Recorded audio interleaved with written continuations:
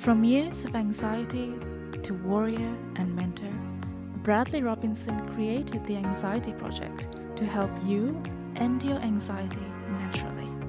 Let's mold the new you and let's end anxiety together. Hello, everyone. Welcome to episode 230 of the Anxiety Project podcast. I am Brad Robinson.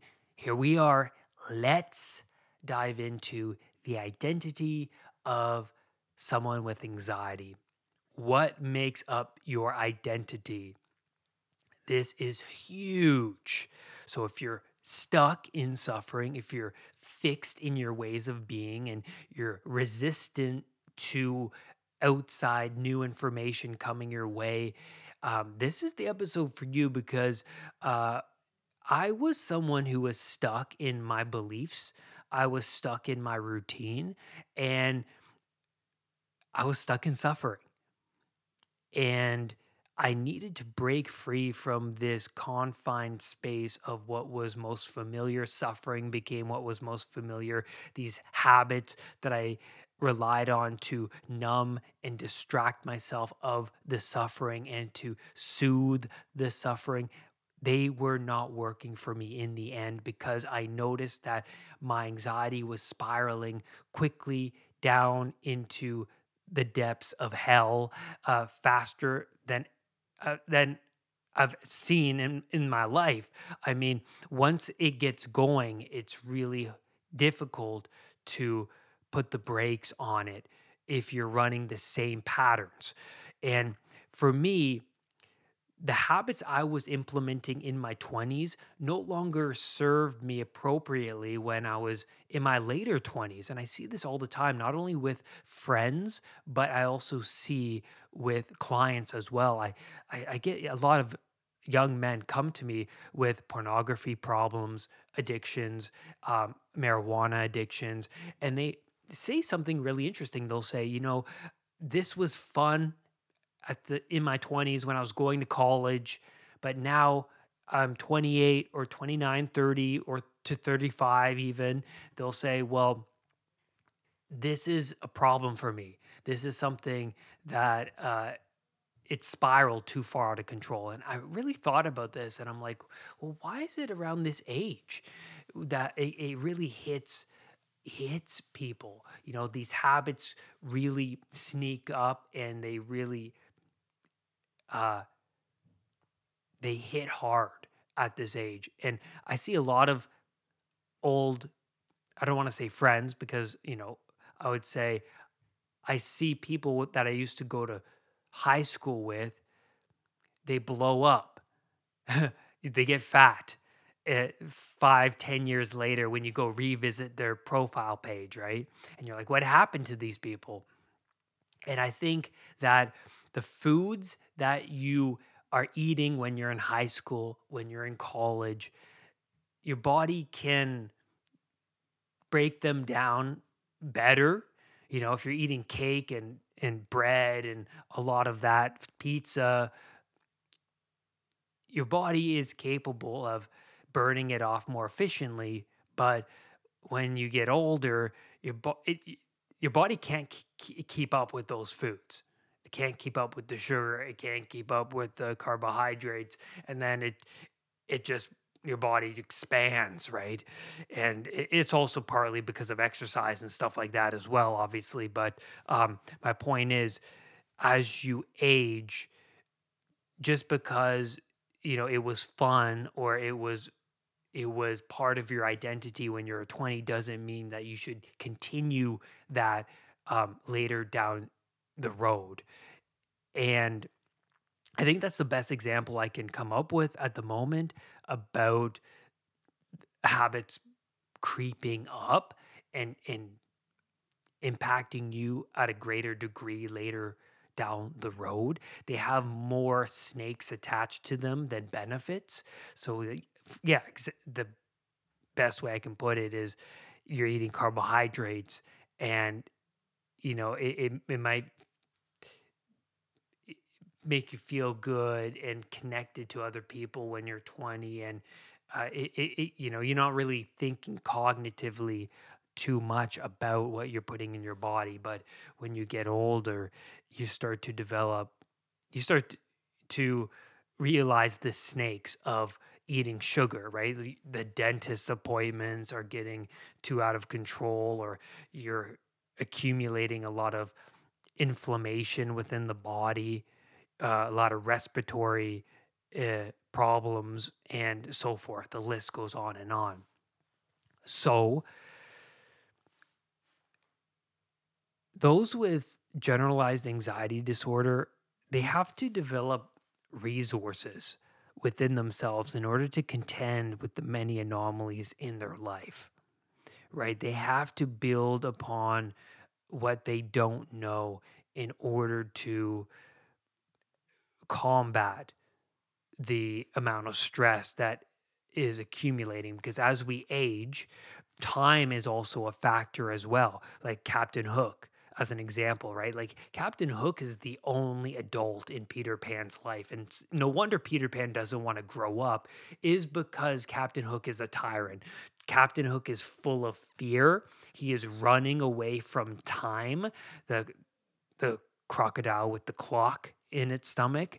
And as we get older, we realize that time is a big dragon for us, because time, we're so aware of our own mortality. And as we get older, the foods that we eat when we're 20, they catch up to us when we're 30, and then we start to accumulate internal health problems based off the food that we haven't let go of yet. And then we come into contact with our mortality, right? Like we can no longer remain unconscious like we were when we're 20. We have to wake up. We have to wake up. And so for me, waking up 28 with an anxiety disorder and realizing, oh my God, pornography's not working, weed is not working, oh my God, the food I was eating is not working, the routines I have are not working. I have to sacrifice so much of my being in order to get to the empowered place I really want to get to. I want to feel like I have control over my circumstance. That is a journey and I have to embark on. And so I noticed that the snakes, when I was in my later 20s, the snakes piled up around me to the point where I felt like I was backed into a corner. I've neglected so much, so many areas. I swept so much under the rug. I wanted to remain unconscious, but everything, life, God, whatever you want to call it, my body was screaming out to me, Brad, you have to pay attention. You have to pay attention. If you don't, then this is going to kill you. What you're doing, your routine, your habits, your way of being, it will kill you. I've seen friends of mine who continue to play out the same routine that is only harming them, and they wind up in the hospital with heart problems because they refuse to look to their own actions. They refuse to acknowledge that what they are doing is no longer serving them in any real way. And so my map of the world at this point, coming into contact with my mortality, it was pulled away from under me. Who I thought I was no longer me. Brad, the pornography watcher who plays guitar, who goes out and has fun, who is a free spirited person, who is very artistic, and who want, like, all of these, all of what I thought I was pulled out from under me when I started to come into contact with the harsh reality of my situation, because I was suffering so deeply from health anxiety. I was experiencing a lot of body pains and aches, and my habits were catching up to me, because at one point I cheated. And then when I cheated, I came into contact with my shadow. My shadow is the part of me that I did not want to confront and integrate appropriately. The shadow popped up and I entertained my dark fantasies. I cheated, and then I realized and came into contact with the snake in my own heart. And that terrified me to the point where I eventually suffered from health anxiety because I was so fixated on, uh, you know, getting a disease from the person I slept with, or contracting an STD, giving it to somebody else, or and the list goes on, like having a UTI. And then it just snowballed and snowballed. So I had to build on this new identity of Brad, who is not a cheater, right? Like Brad, who is trustworthy, that I could even trust myself. It's not about proving to other people that they can trust me, but how do I trust myself? That I build on that trust when I started to say no to the desires and the fantasies my mind played out. And that's why pornography recovery was so meaningful to me. And that's why I'm so passionate about NoFap. It's because pornography was this drive and desire I always fell into for a decade of my life. And for me to say no to something that had a hold over me, like pornography was part of my identity, to back away and say, wait a minute, this is not serving me. I don't want to objectify women. I don't want to listen to my mind whenever it comes up with a desire, or whenever it's yearning for something. Why should I give in every time that happens? I have no control over my being. I feel like a puppet and I need control. I'm so desperate for that.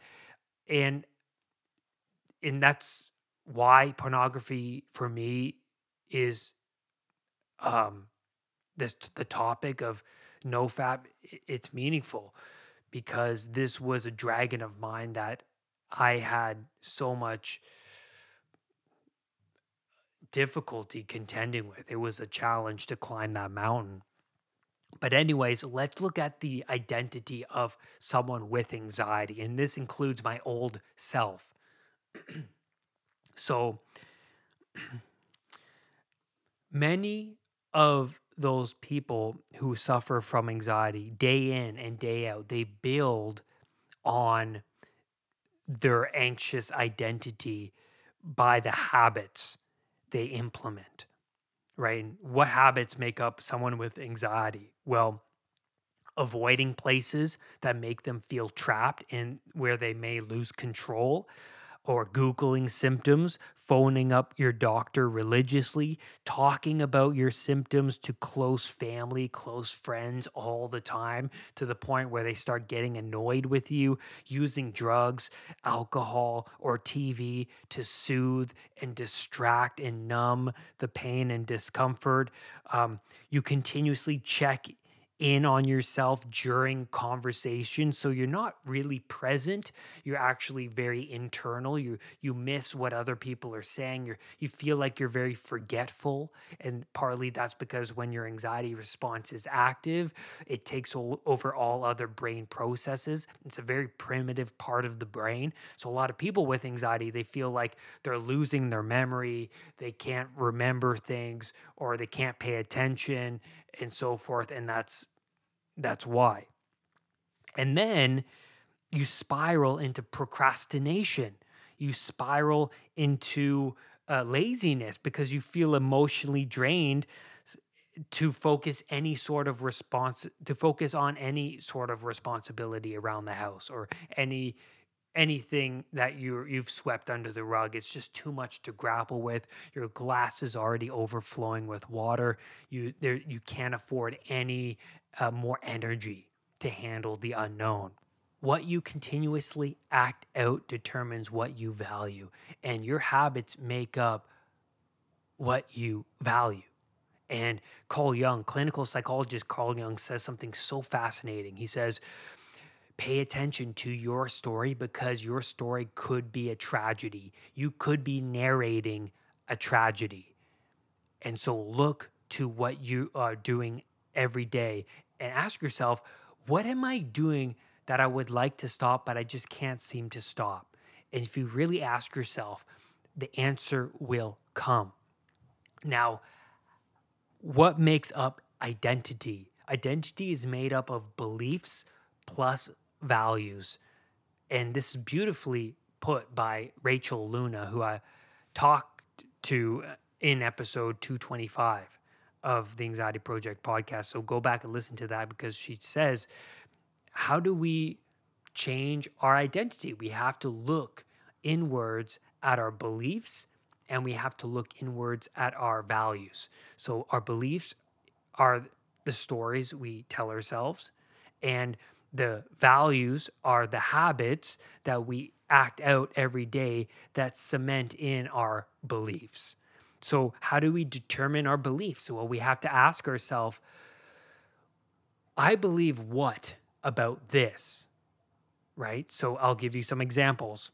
I believe I need my partner close so they can confirm I am okay and that I will not lose control. I believe that there is real damage to my brain and I will always be like this. I believe all men or all women are untrustworthy. I believe I am unhealthy. Now, what are the habits associated with this belief? I would ask somebody who has that belief. Like, why do you believe you're unhealthy? What are you doing every day that cements in that belief? Maybe you're still smoking cigarettes. Maybe you're still drinking alcohol. Maybe you're staying up too late. Maybe you're eating Chinese food. Maybe you have heartburn because you're eating pizza regularly. Like, there's so many reasons. Maybe you're not getting enough exercise. And then I believe I must check my body for defects in order to confirm I am okay. Then, when your actions support your beliefs, this builds on your identity. Now, Dr. Carol Dweck, who wrote the book Mindset, which I highly recommend, she says that people with a fixed mindset believe that they're born with certain intelligence, skills, and abilities that cannot change. But success comes from having the right mindset. That growth can happen depending on how open you are to the unknown, the potential lurking outside what you already know. Jordan Peterson talks about this. He says, do you want to be friends with what you know or what you don't know? Because there's so much more that you don't know. It's better to be friends with what you don't know. And those with a fixed mindset, they attract others with the same mindset. And more so than not, when your fixed mindset comes into contact with an anomaly, in some ways, you are forced into exploring the unknown. I'll give you an example. When you are diagnosed with diabetes, you're forced to change your eating patterns. You're forced to read books about it. You're forced to build on your knowledge of diet and nutrition.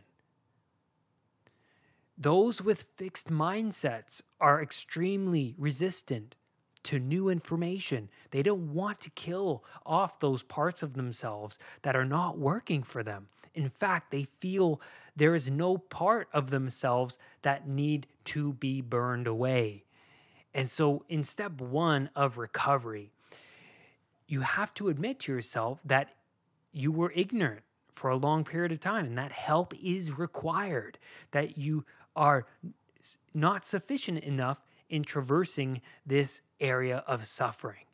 And so what's so fascinating about movies like The Lion King or Star Trek, I was watching Star Trek The Next Generation the other day, and Riker, lost Captain Picard to the Borg. And Riker is now the captain of the Enterprise, and he turns to the heavens as he's standing in Picard's office, and he says, what do I do? What would you do? And then the doors open and Guinan appears, the ship's bartender, who's very wise. She is the shaman character, and she appears. And I found this to be so profound because we see this in The Lion King when Simba looks to the heavens and he asks a question that is outside of his domain, his fixed mindset. The shaman appears and guides Simba to the waters where he finds enlightenment, where he looks to his own unconscious mind. And that is so profound because when we look outside of what we already know and ask questions into the unknown, it's like we're looking into the abyss and we're screaming and we're asking a question. It's like answers appear. It's so interesting. When you shift your perspective away from what you already know, you will find answers and new information will bubble up to the surface. Then I ask you, who are those role models that you look up to that exude health and empowerment?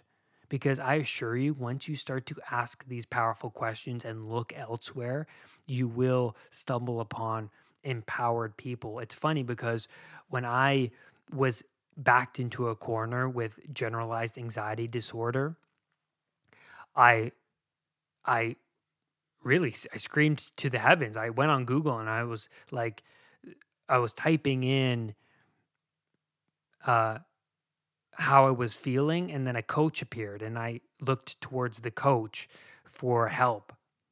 And if it wasn't for the questions I asked in Google, then I wouldn't have got the help I needed. And then eventually that snowballed into, stumbling upon Wim Hof, for example. For me, I there was something about Wim Hof's energy that really connected me to him. And because, well, when I started to listen to him, he said in his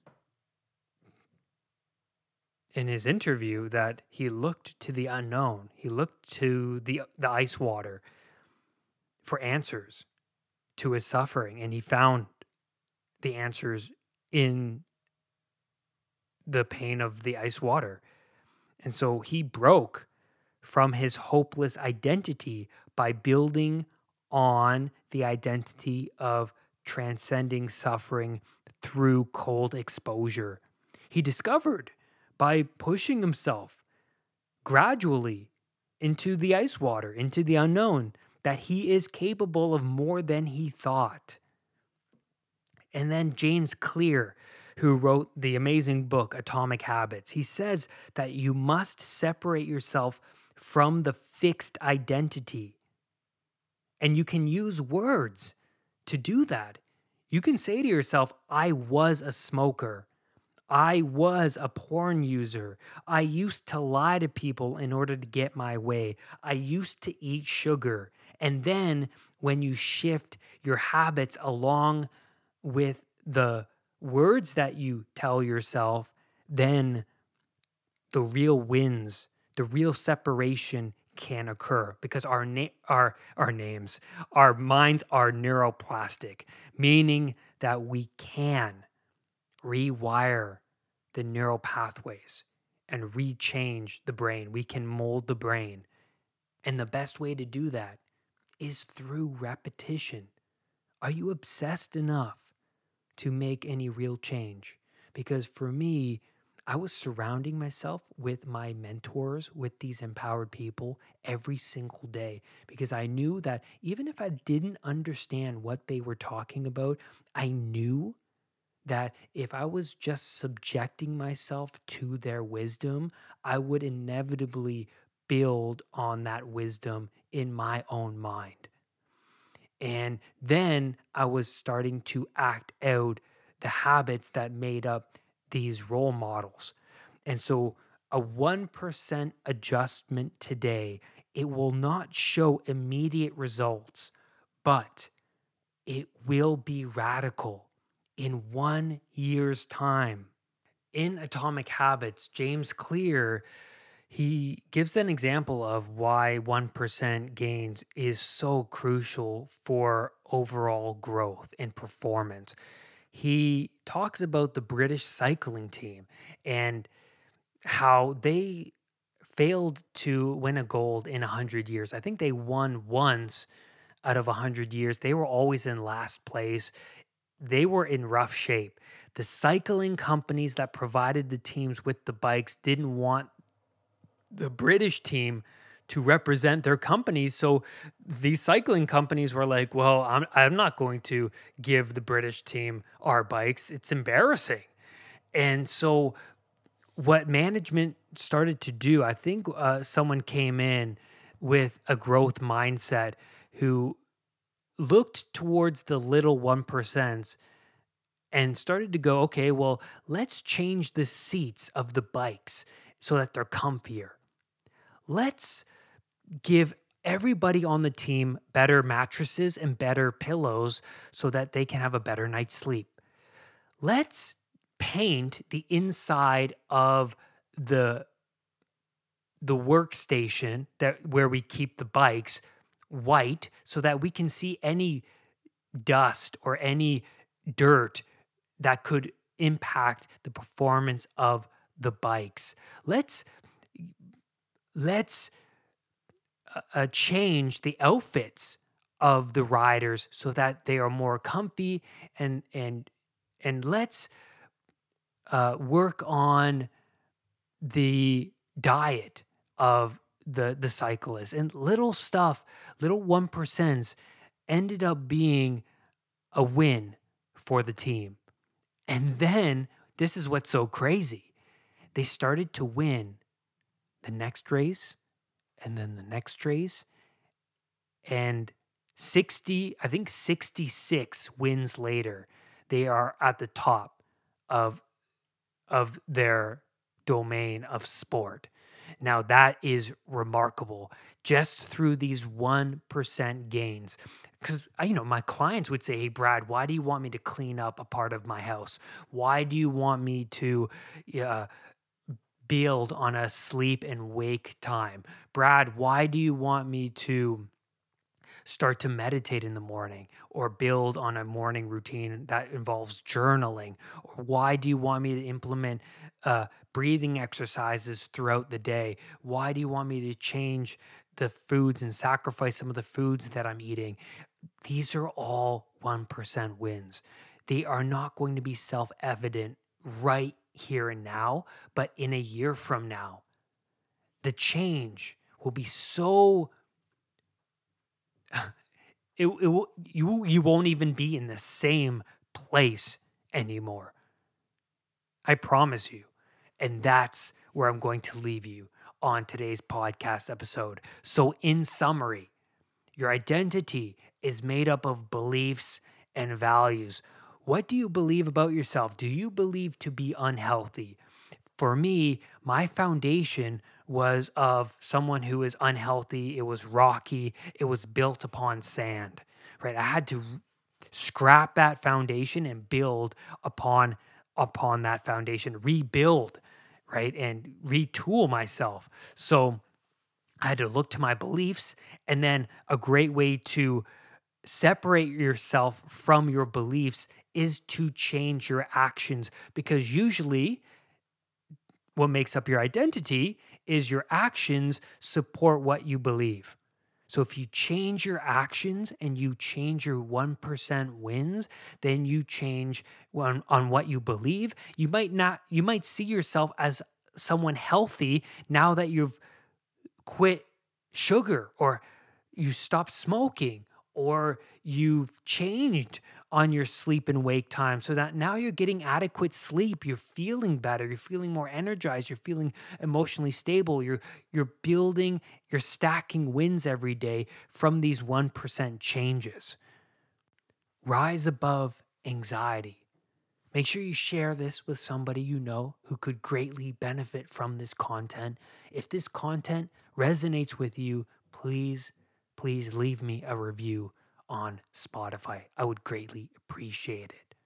I will see you next time. Bye for now. Brad's Powerful Anxiety Recovery Program is now available at unpluganxiety.com. The Anxiety Project program is downloadable and puts the power of anxiety recovery in your own hands. Visit unpluganxiety.com